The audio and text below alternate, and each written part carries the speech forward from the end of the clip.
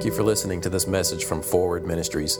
We pray it blesses you, encourages you, and inspires grace in you today. You can visit us online at forwardministries.org.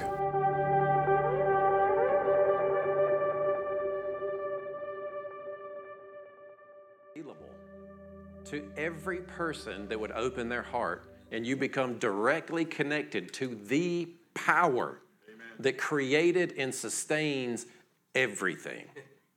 I mean, it used to be, honestly, and we hear this and we know this intellectually, but I don't think we really grasp the ramifications of what it meant to be separated from the Spirit of God. The Spirit of God basically could not touch people, or they'd die. There was no holiness within people for the Spirit of God. It's kind of like, if you remove the legalistic and the performance understanding element of it, because when we hear words like holy and righteous, we immediately think about whether there's sin or not. Like we're so sin conscious that when we hear beautiful descriptions of what God does within a human, like cleanses you, sanctifies you, leaves you holy, which leaves you righteous, and we think of performance, and we think of sin, and we think of all that stuff, and it's like, translate it into terms of light and dark. You were dark. The world was dark. The human heart was dark and couldn't perceive light, hid from light, didn't even know what light even was. So when you remove it from legalistic, performance-based an understanding and look at it in terms of light and dark, what happened is the light invaded the dark, and we were able to perceive and connect to this light. Amen? I mean, yes, behavior matters. Yes, you should strive to display outwardly this inner holiness that you've been given. But you first and foremost have to absolutely start realizing this connection that you have with God, because that is your source of strength. I don't care what you're going through. The only thing that is going to sustain you through that process is you start right inside of here, you affirm who you are, and then you move forward into whatever it is, regardless of if the circumstance changes outwardly or not. Amen. You are the master of your own domain, so to speak. No matter what happens out there, it's your choice what happens in here. Right. You can't control this out here, but you control this in here. Amen. And see, what's interesting is the way that God designed us is we actually affect what happens out here. Amen. Y'all want to hear one of my theories? I have a theory. I'm just making this part up, by the way, so just kind of go with me here. I don't think that time is what we think time is. Like the effects of time, right? Now, this is a mind twister for just a minute here. You kind of just have to suspend, all you logical thinkers, just kind of go with me for a minute. I'm not so sure that what we see as time is real. I think what we call time is actually sin. Okay. Think about what time does. It deteriorates things over time. Things decay. Death creeps in. It's almost as if, because we have dominion over this creation and we detached ourselves from God in the beginning and started sowing into it our own godhood, so to speak, our own death, our own choices, trying to control this place rather than living within it, it's like it responded back to us death. And it's like mankind kept sowing into it death, and it kept producing back to us death. And we just call it time. Over time, things just, you know what I'm saying? Because I'm not sure exactly I know what I'm saying on that point. But it's like, the point is, you have the responsibility to make sure that your heart is at peace. Amen. Peace guards your heart. And out of your heart flows every issue of life. Every facet of life comes out of your inner man. It talks in Ephesians 3 about your inner man being strengthened by the love of God. That is your heart. That's the new you. That is the new type of creature that you are. Inside of you was remade and rebuilt into a different kind of being in your inner man, in your heart. in that heart affects the world around you. You know, there's all kinds of studies that show that plants respond to human presence and humankind. They took a study where they took a DNA sample of a human and they bombarded it with photons to see what the photons would do to the DNA. Well, what happened is the photons, the light particles, actually responded to the DNA. So in other words, instead of the human DNA being affected by the light, the photons bombarding it, it was like, other way around. The photons rearranged themselves according to the DNA affecting it. Isn't that interesting? Yeah. Created world, which everything is kind of light frequency, responded to the very presence of human life. Amen. You're affecting the world around you.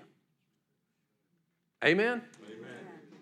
God placed you as a king and a priest on this planet. What you reap, you will sow. If you want to just put a biblical term on it, you reap what you sow.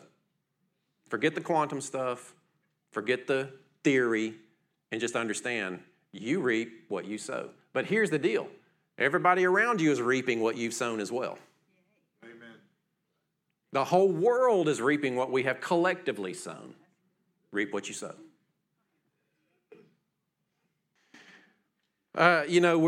We're winding down our core beliefs and values series here for the church. We have 10 posted on the website, and I keep thinking of different ways to say things, so they might turn into 15, I don't know, but we'll stick with 10 for now. And number 9, and kind of number 9 and 10 go back and forth, but number 9, and it's, we phrased it this way to be provocative, to get you thinking, but number 9 is get your own vision.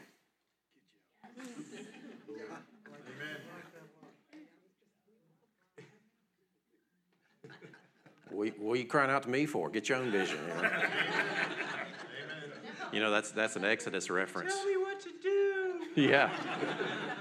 No, but and that's the point, right? I've had these conversations and people come in and it's like, first off, I just despise control.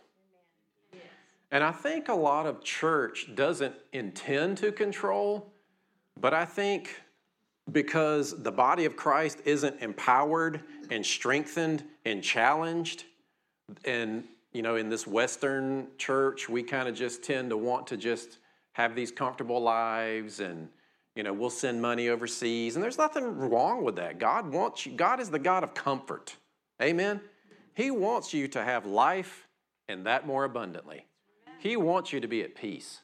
With Christ, his yoke is easy and his burden is light. Amen. And here's the deal. How do you fulfill your calling with that as the internal environment? You know what I mean? How do you live with this internal atmosphere of peace? And I'm comfortable in who I am. It doesn't matter if I ever go to church again. It doesn't matter if I ever witness to another person again. God loves me. I am safe in him. And that my purpose is fulfilled when I acknowledge that I'm a child of God through Christ. That is your purpose. If you've ever wondered what your purpose is, in other words, the reason you're breathing air, it's to be a child of God. Amen. Amen. That is why you exist, is to be God's child. That's it. But now that the world is in the state that it's in, and you represent God on this planet, he might call you into a specific job or function or task, right? It may be in the military. It may be to work for a Christian radio station for a little while, to make sure that those songs are on the air. It might be to, make signs that people hang in their home that reminds them of God, Amen. Tony's a soil sampler for farmers. Maybe God has called you to make sure that soil is healthy for the food that gets distributed across this nation. It doesn't have to be where I'm an evangelist, I'm a prophet, I'm a teacher. That's the only way to fulfill my calling, Because when you understand your purpose and your true identity in Christ as a child of God, you realize it doesn't matter externally how it's labeled or what you do whether it's in a church context or not, you are representing the Spirit of the living God. You are representing Christ. Amen? All the entrepreneurs said amen. You know, Emily back there has products for women, and it's natural stuff, and, you know, to help women feel pretty, I guess. I don't know what your... All the women said amen. But you know what I mean? It's like that can be a calling because of what you're doing for people. You know, Austin's a potter, man. I'm telling you, it makes me feel better to drink coffee out of one of Austin's mugs than some store-bought mug. I'm not kidding. I'm not kidding. I look at it, it just makes me feel better. I'm like, man, this thing's cool. I feel cool I'm drinking out of this thing. You look cool, too. Amen. So, you know, one of the big things that I enjoy doing is dismantling the religious construct that's in our mind that we think we have to plug into some kind of system to fulfill the call of God in our lives. Amen? Now, so there's a responsibility in this, though, and that is that you get to decide with God what your calling is going to be. So this get your own vision thing, you show up in this church, and honestly, most people that come into this church that have some type of church experience mistake our lack of control and our freedom as inactivity or as a lack of a program. I'm telling you, you've probably felt it. You're probably like, well, what can I do here? There's not much for me to do. Good, I want you to feel that way. Because that makes you search inside your heart. Well, then what am I going to do? You know what I mean? If we don't have all these programs that we're trying to staff, and partially it's our size. As we grow, you have more ministries and things like that. But I am just not interested in you showing up in this church and waiting for us to tell you how you're supposed to follow God. My job is to help you affirm and understand that you're a sheep. And the more that you know that you are a sheep, the more you will know and follow God's own voice within your own heart. That's why we focus so heavy on identity all the time. Because Jesus said, my sheep know my voice. I am not God's voice for you. Do you realize that under the new covenant it says you don't need anybody to teach you? Say, I don't need you. No, I want you to feel that way. I mean, I know that you appreciate the teaching. You know what I mean? What you need is God. What you need is His Spirit moving within you and leading you and guiding you. Interesting that He said He would actually do that. That's what He said. The Holy Spirit will lead you and guide you into all truth. And if you look at it, it's actually a very sound biblical approach. If we get you to actually believe and understand who you are in Christ, you will follow God. And He will accomplish His purposes through you without somebody telling you what you're supposed to do and without you feeling like you have to go through something to experience it. Through some church structure or through some westernized thing. You know what I mean? You're free. Say, I'm free. I'm free. Now, what are you going to do with that freedom?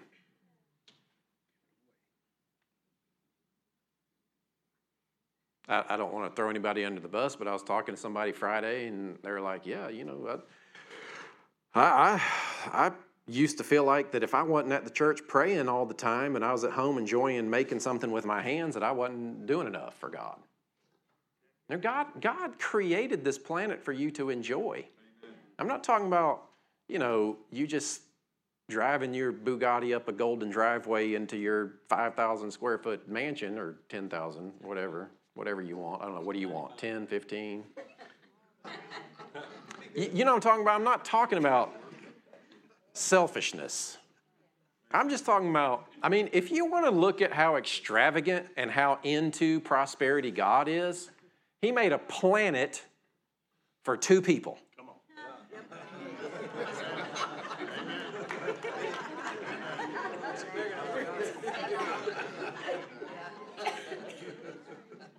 How much of it do you think they saw? That's pretty wasteful, God. You realize how many children in Africa that planet could feed?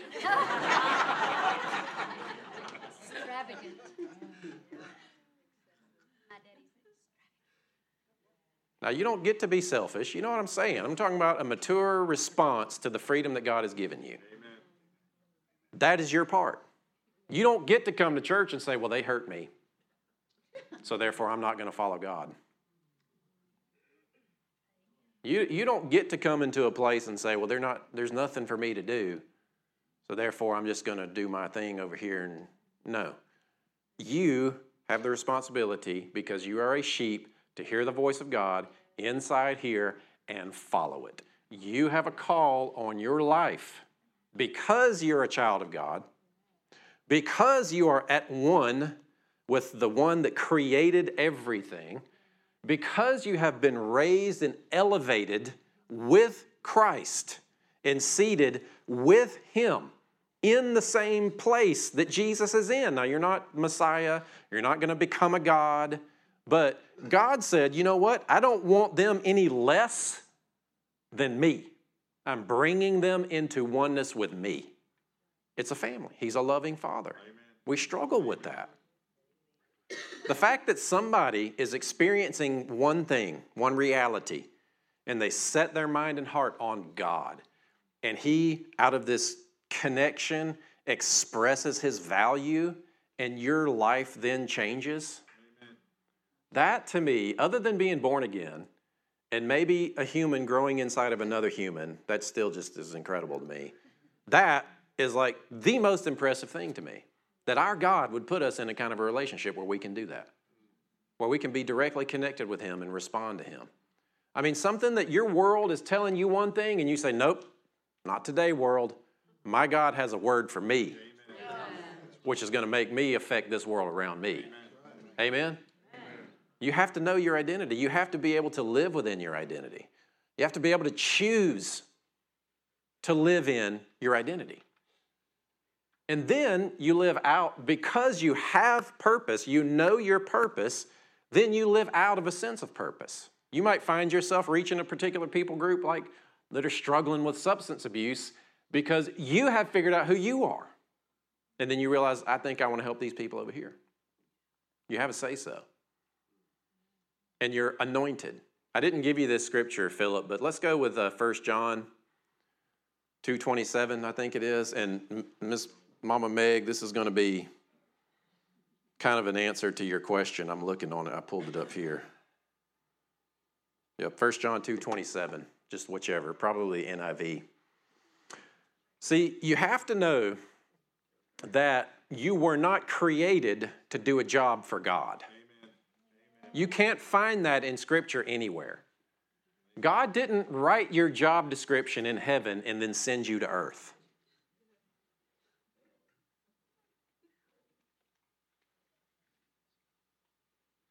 Your purpose is not discovered in what you're supposed to do. It's discovered in who you are, in Him. And then once you understand your purpose and you are completely at peace with your God, your Father, and you can rest in Him, then this is true of you. Let's just read this. As for you, say me, the anointing you received from Him remains. Amen. Say remains. Remains. In me. And you do not need anyone to teach you, but as His anointing teaches you about all things. And as that anointing is real, don't you just like that He puts that in there? Man, this thing is real. You know, He's like, look, I'm telling you, this is real. He just stops. This is just a little thing, and it's real.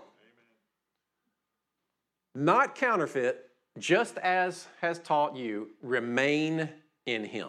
The way you remain in Him. See, you can't be separated from Him. Nothing can separate you from your God once you've been made joined to Him. Now, there is the warning in Colossians that says, remain in the faith.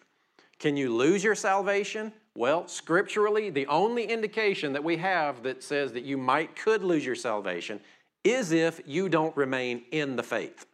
In other words, you just decide that you're just not going to believe in Christ anymore. And I'm not so sure that you can even then. But there is a warning to remain in the faith, so I would say keep believing. Amen?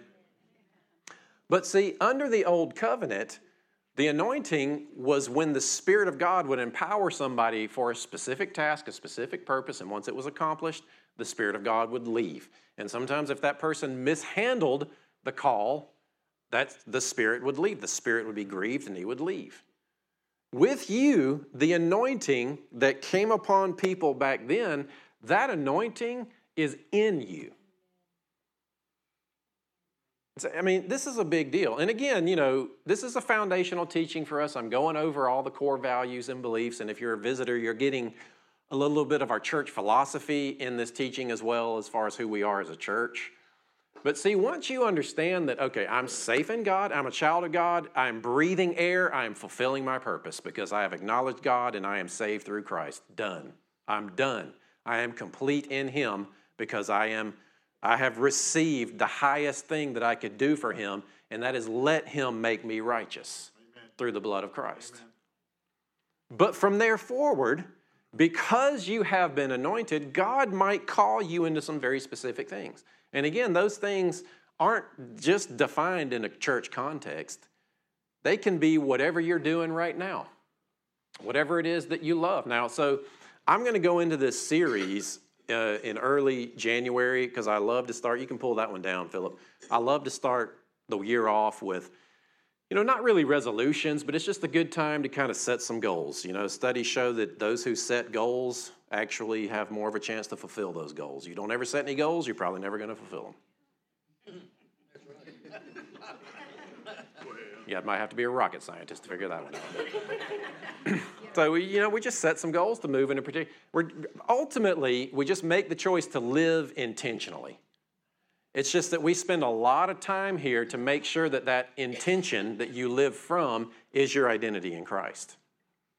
And then I like to frame it this way, because how many of you have taken those surveys in church and it's like, I don't know what I'm supposed to do. Here, take out this survey. It'll tell you.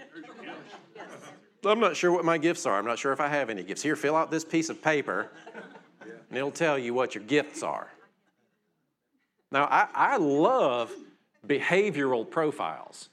I love understanding how the mind works and the psychology. It's one of the main tools that I use for counseling. People come in. I want them to understand themselves. I want them to understand the people they're in relationship with.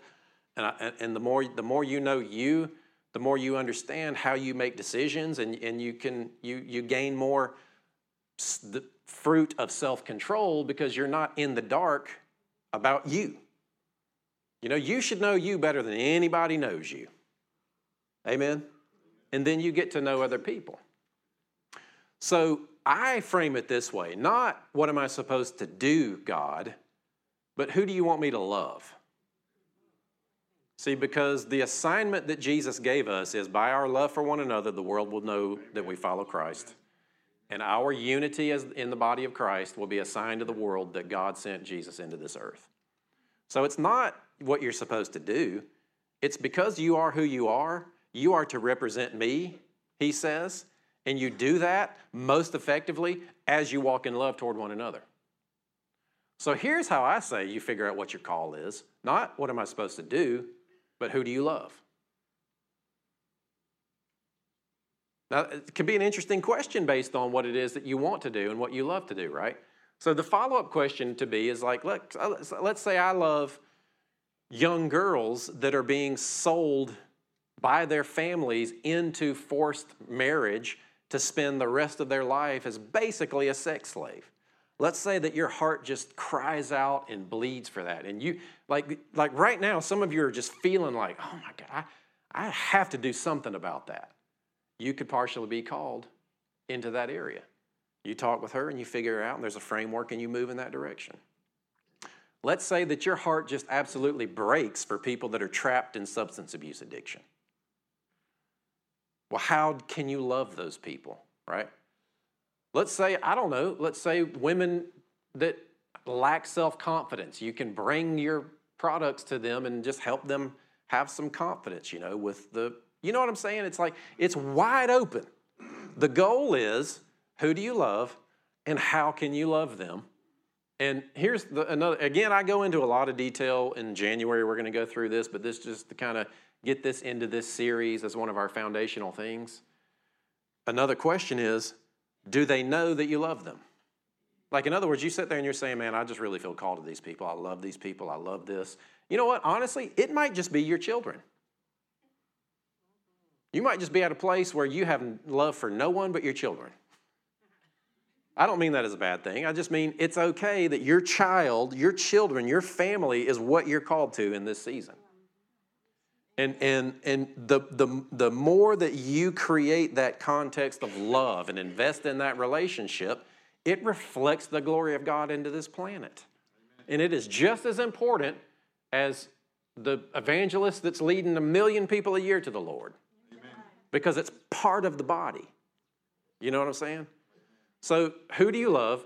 Do they know that you love them? In other words, are they feeling the effects? These people that I think I'm called to, am I making an impact? And then it's, okay, well, how can I love them? And that's where you get training. You read what you need to read. You buy a plane ticket. You whatever, that's where, but when you frame it in the context of love. So you're sitting there and you're like, okay, yeah, but I've got this job and I've got all these people to feed and I've got these responsibilities. It's all right, keep your job. God's not mad at your job. But are you taking the responsibility to live beyond the job? Are you taking the responsibility to take out of your chest that thing that just breaks your heart for people and put it out here and do something with it? See, because God will actually lead you and guide you when you start taking steps toward Him. And, it makes me think about Moses. Moses is, a Jew sent down the river, brought in by the Pharaoh's family, raised as a king, really raised as an elite, and finds out that these are his people, and then we all know the story, the burning bush, God calls Moses. So Moses figures out that he's called, right? And what did Moses do to fulfill his calling? He started killing people. All right, it's not, murder's not funny, but it's just interesting, right? Because some of us, we jump out and we start to try to fulfill our call, and there is a trail of dead bodies behind us. A lot of times in our own family. I'm going to fulfill my call. Bless God, I know what I'm supposed to do. Well, what about us? You know what I mean? Come on. So, around 40, he kills this guy. 40 years runs from his call. How long you been running from yours? You don't feel so bad, right? 40. Moses wrote the Pentateuch, wrote the law. The one that revealed God in His wisdom to the planet. 40 years ran. And then when he starts, now, I don't know that this is accurate, but think about it. Moses is educated in probably some of the best schools on the planet at the time. They had the whole Library of Alexandria. They had their education was way advanced. You look back then on the planet and the megalithic structures that were there and the way that society was arranged, they weren't cavemen. They were highly intelligent. So he was probably highly educated, right? And so God shows up to him and says, I want you to go talk to Pharaoh. And he's like, I stutter. It's like, I'm not so sure you stuttered, Moses. That sounds like excuse number one to me. And then God goes through this whole thing of, well, this is what I want you to do. I want you to go in and I want you to set millions of people free. And he's like, no, wait a minute. Now, who are you?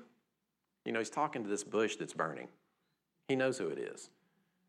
I'm assuming some things here, but his response is interesting because we do the same thing. God reveals Himself, and it's very clear. The bush is a picture of grace.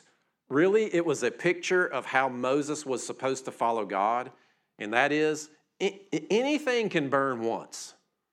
But for a bush to burn and not be consumed, for those leaves and the wood inside that bush to not be consumed, in other words, when something burns, you light it on fire, and the energy within it is exhausted, and that's what produces the flame, and it burns. And once the stored energy within that thing burns out, no more flame. Well, you've got a bush that's burning, which meant it was burning not of its own energy. The bush that was burning wasn't exhausting its internal energy. It was God burning on this thing. That's the picture of grace. If it's hard and not hard, but if it's exhausting you, like emotionally and mentally, like people say, well, you leak the Holy Spirit, you got to fill up again. It's like, well, you're doing it in the wrong way then.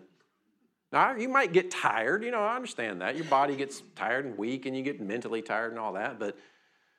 But to lose a sense of purpose because you've been doing what you're doing it the wrong way. You're doing it in your own strength. You're not doing it in grace.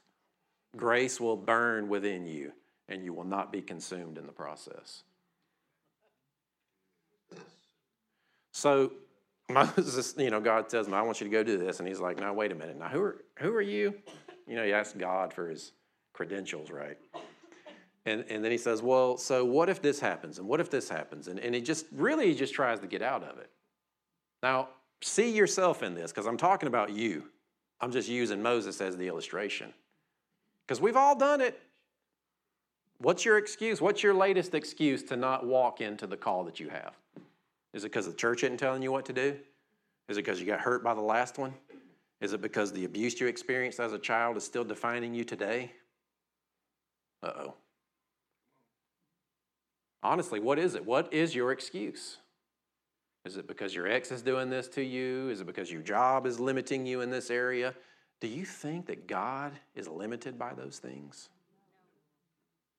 Moses is going through the same thing. What am I going to do? What if this happens? So I can just see God, and this is how I see it in my mind. And so God's calling him and he's giving him this purpose and he's giving him these things and Moses is fighting it. And God's like, all right, what's in your hand? He's like, well, I got this stick here, I've been using it for a few years to keep the sheep in line. I got this phone in my hand. I've got this horrific past that might be what's in your hands.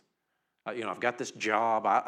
He's like, what's in your hands? He's like, it's a staff, right? It's a stick. And God's like, okay, throw it down. Throws it down on the ground. It turns into a snake. And then he says, all right, pick it up. So he picks it up, turns back into a staff. Now, watch what's interesting. Let's show that Exodus, that first one. Moses answered and said, but behold, they will not believe, nor hearken unto my voice, for they will say, the Lord has not appeared unto you. Is that the one that, was it 4:1? Oh yeah, here we are. And the Lord said, what's in your hand? And he said, a rod, a staff, a stick. Cast it on the ground, and he cast it on the ground, and it became a serpent, and Moses fled before it.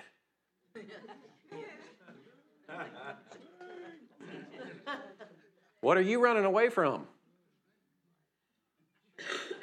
God's like, I want to use that. And you're like, well, I don't think so. Seriously, I'm not trying to be funny. God's like, you have this thing already in your hand. Amen. And then God shows you how it can be used, and you run. That's exactly what Moses did. Was that it on that one? Jump to the next one. So he finally says, okay, and he goes and he starts seeing this happen. And I'll pull it down for just 1 second. So then all the plagues happen, right?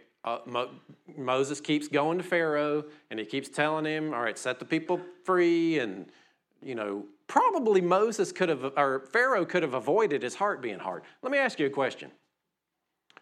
Do you think Pharaoh had a choice of whether or not his heart was going to be hardened toward God? Think about it. Romans 9. He hardened Pharaoh's heart for his own purposes. Do you think Pharaoh had a choice for his heart to be hardened or not? I mean, we're cutting into a theological thing here where it's like my whole Bible understanding is based on the idea that God created him for evil. Did he? Or is it the effect that happened within Moses? And then God recognized the reprobate mind and heart and then turned that and used it for his purpose. Was Pharaoh destined for death and hell?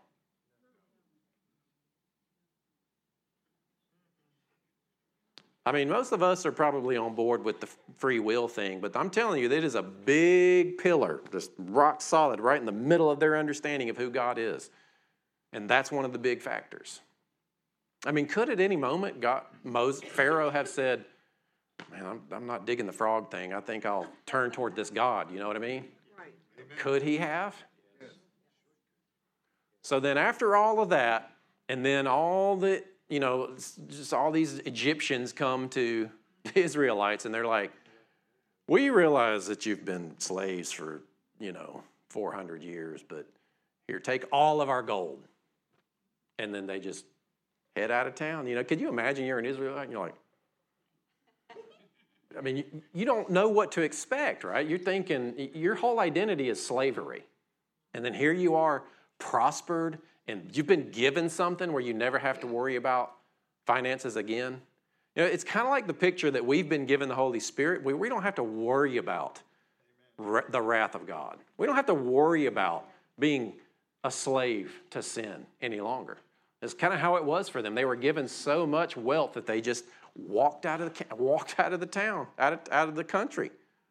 So then they end up by the river, right, by the Red Sea, and there's a mountain here, the sea here, and Pharaoh's coming.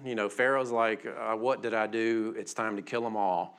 And so watch what happens. Now, I want you to see yourself in this, because what we're talking about is you getting your own vision. We're talking about you and your God in front of that burning bush, and God is speaking to you, and he's saying, I want you to represent me on this planet. Here's what we're going to do. I'm going to give you everything that I have, and I'm going to live within you completely unlimited. Now, you decide in your heart how you want to affect this planet, and I will lead you and guide you in that direction. God could also say, hey, I'm calling you to these people. There's that too, we can't, it's not completely us. He has a say-so in this too. But so Moses gets to this position. And I love what happens here. Sometimes we read the Bible with these like rose-colored glasses and we don't understand that these people were actually people. Watch what Moses does. Let's go. And Moses, so one thing he says, what you're going to notice here is he says one thing to the people and he says another thing to God. So he's thinking he's doing what he's supposed to do in his ministry, but then when he goes to God, it's a bit of a different story. And we know that because of God's response, okay? Watch. And Moses said to the people, fear not, stand still and see the salvation of the Lord. I think he believed that. I think he expected that. Which he will show you, he will show to you today. For the Egyptians whom you have seen today, you shall see them again no more forever. I think he really believed that. The Lord, now watch this. The Lord shall fight for you, and you shall hold your peace. That sounds great, right? And I think that would have been under the direction of God, but just watch this, next verse. And the Lord said to Moses, why are you crying to me? Now think about this for a minute, right? Moses is standing in front of the people, and he's saying, look, you're about to be delivered. The enemy is going to be vanquished. But something must have happened in between what he's representing to the people and in his own heart toward God. He told the people, God's going to fight for you, right? That's what you'd think he should tell them. And then God calls him to the carpet and says, what are you crying to me for? Speak to the children of Israel that they go forward. Are you following me? Next one. Lift up your rod. Remember that rod? He's trying to avoid his call. God's like, what's in your hand? Well, this stick that I've got. And God uses that. Stretch out your hand over the sea and divide it. That thing that's in your hand that you think is insignificant can split seas. Amen. And the children of Israel shall go on dry land through the midst of the sea. To me, this is like a master class in the psychology of God. Because outwardly, he's doing the right thing, he's saying the right thing, but inwardly, he must be freaking out because he's going to God and he's like, oh, I know I'm saying this, I know I'm believing this, I know that this is what I'm supposed to do. But then he goes to God and God's like, why are you crying to me? Use what's in your hand. Amen. tell the people, go forward. See, Moses told them God's going to fight for you. Moses must have been in this mindset where he's like, okay, let's wait for God to show up because he's going to fix it all. Then we're going to be okay. That's kind of what I hear based on God's response. Just wait for God to show up. Now, what if he had not heard God say, what are you crying to me for? Go. I've already given you everything that you need. Go. What if he would have stopped? What if he hadn't heard that? We probably wouldn't have had the Messiah. The Abrahamic nation, dead. I mean, think about it. One response from Moses with what he already had in his hands before he was ever even called is what God used through him. Now, I don't know what that's going to look like for you, right? But don't wait for any church to tell you what it's supposed to look like. God will show you what it's supposed to look like. Amen? Now, along the way, we're doing the best that we can to provide training and put some good programs in place. We're really working on this life group thing for fellowship because so much happens when you actually just go and talk with people, sit in people's living rooms and talk about God. Amazing things happen. You should try it. It's pretty cool. And real discipleship happens. You know, you say something and sometimes you sit here, right, and you hear your thoughts and you don't know how crazy they are.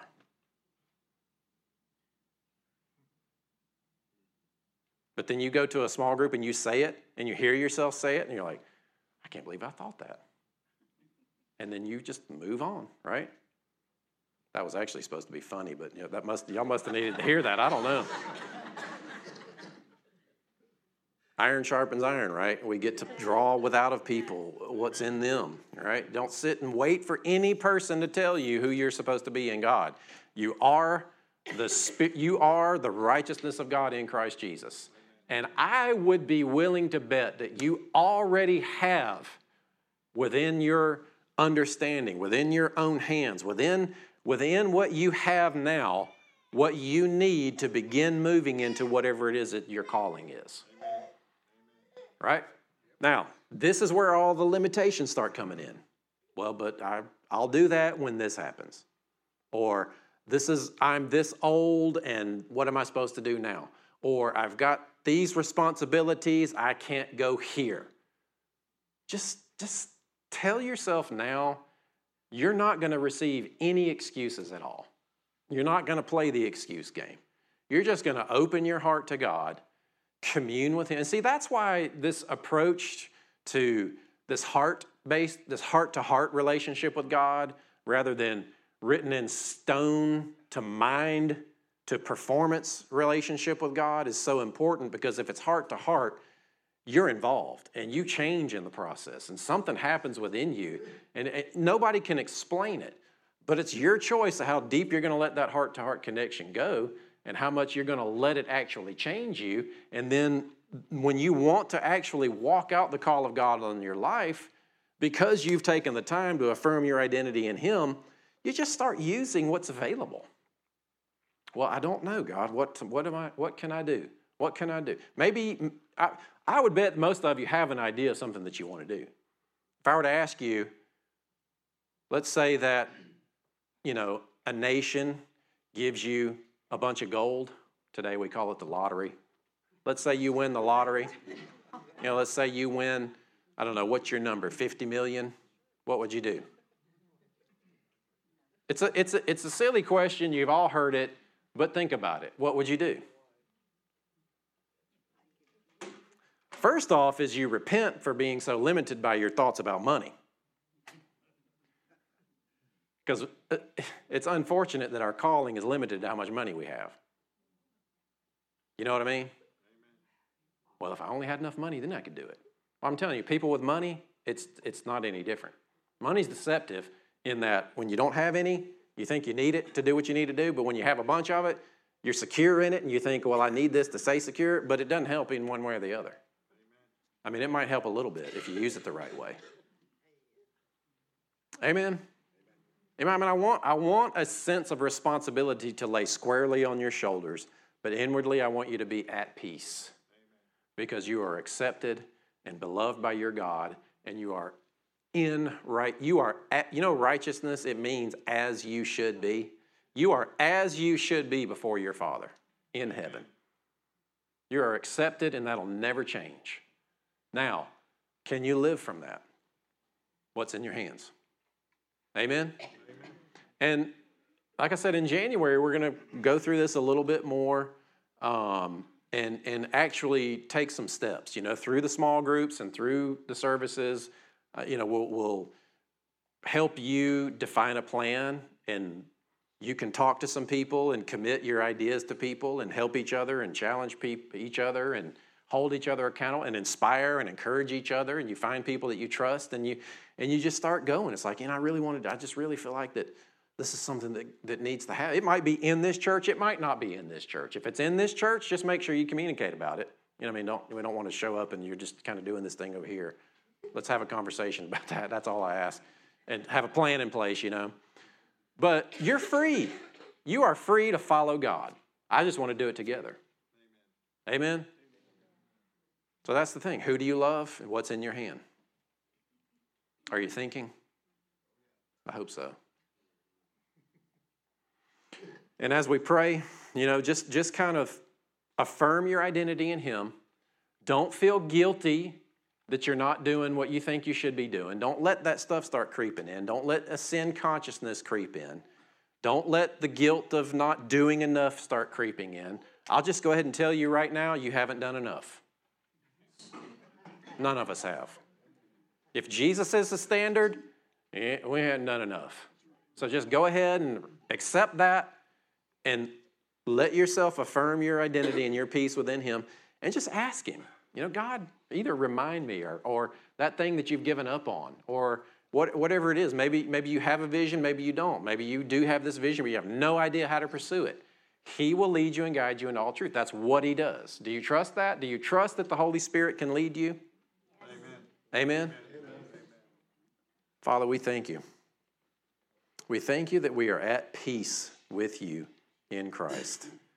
We thank you that you have set us free from this performance-based structure of relationship, and you are no longer holding our shortcomings and our failure and our sin against us. Because we have that freedom with you, we want to express this holiness and righteousness that we've been given. We absolutely don't want to use it as an excuse to stay in sin. But God, even beyond that, even beyond those sin struggles, I want to fulfill the call that you have on my life. For whatever say-so I have, or if it's something that I have no clue about right now, but you want to call me into it, I make myself open to you in this moment. Now, just take a minute, take a deep breath. Because there's a real connection with the Spirit of God with you. He's in you. Acknowledge God, and He'll direct your paths. Even within your chest, just kind of feel those muscles, your lungs fill with air. Feel a sense of relaxation, and you're just acknowledging, God, I love you. I thank you that you love me. I am at peace with you. I am accepted because of Christ. Now, I desire to reflect you. I want to represent you well on this planet.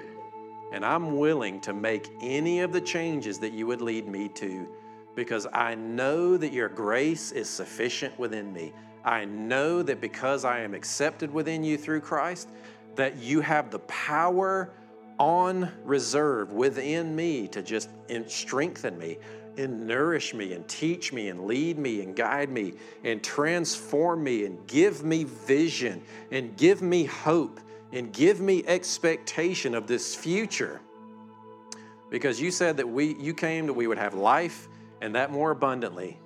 And out of that abundant life, we just want to represent you on this planet so that the world would see how good of a God you are. To see that you are a Father that desires relationship. Just one more. Just reset again inside. Father, I acknowledge you. I thank you that you live within me. Thank you that I'm accepted in you. I yield my thought processes. I yield my mind. I yield my inner man. I yield my emotions. I make myself completely impressionable to you, God, so that I can love you with all of my heart, strength, and soul, and walk around aware of you, representing you, so others would see your glory. I mean, just doing that, do you feel a sense of peace? Do you feel a sense of purpose? You know, even if you don't have the exact instructions, you know, the reason that you take time to meditate, what we did was just meditation. The reason you take time to do that is not to make something happen or God to do something for you specifically, but it makes it believable for you. If you can see it inwardly, it becomes believable. Always based on His Word, always based on His truth, never contradicting that. But you see it inwardly, and it just gives you the hope that it can be built externally.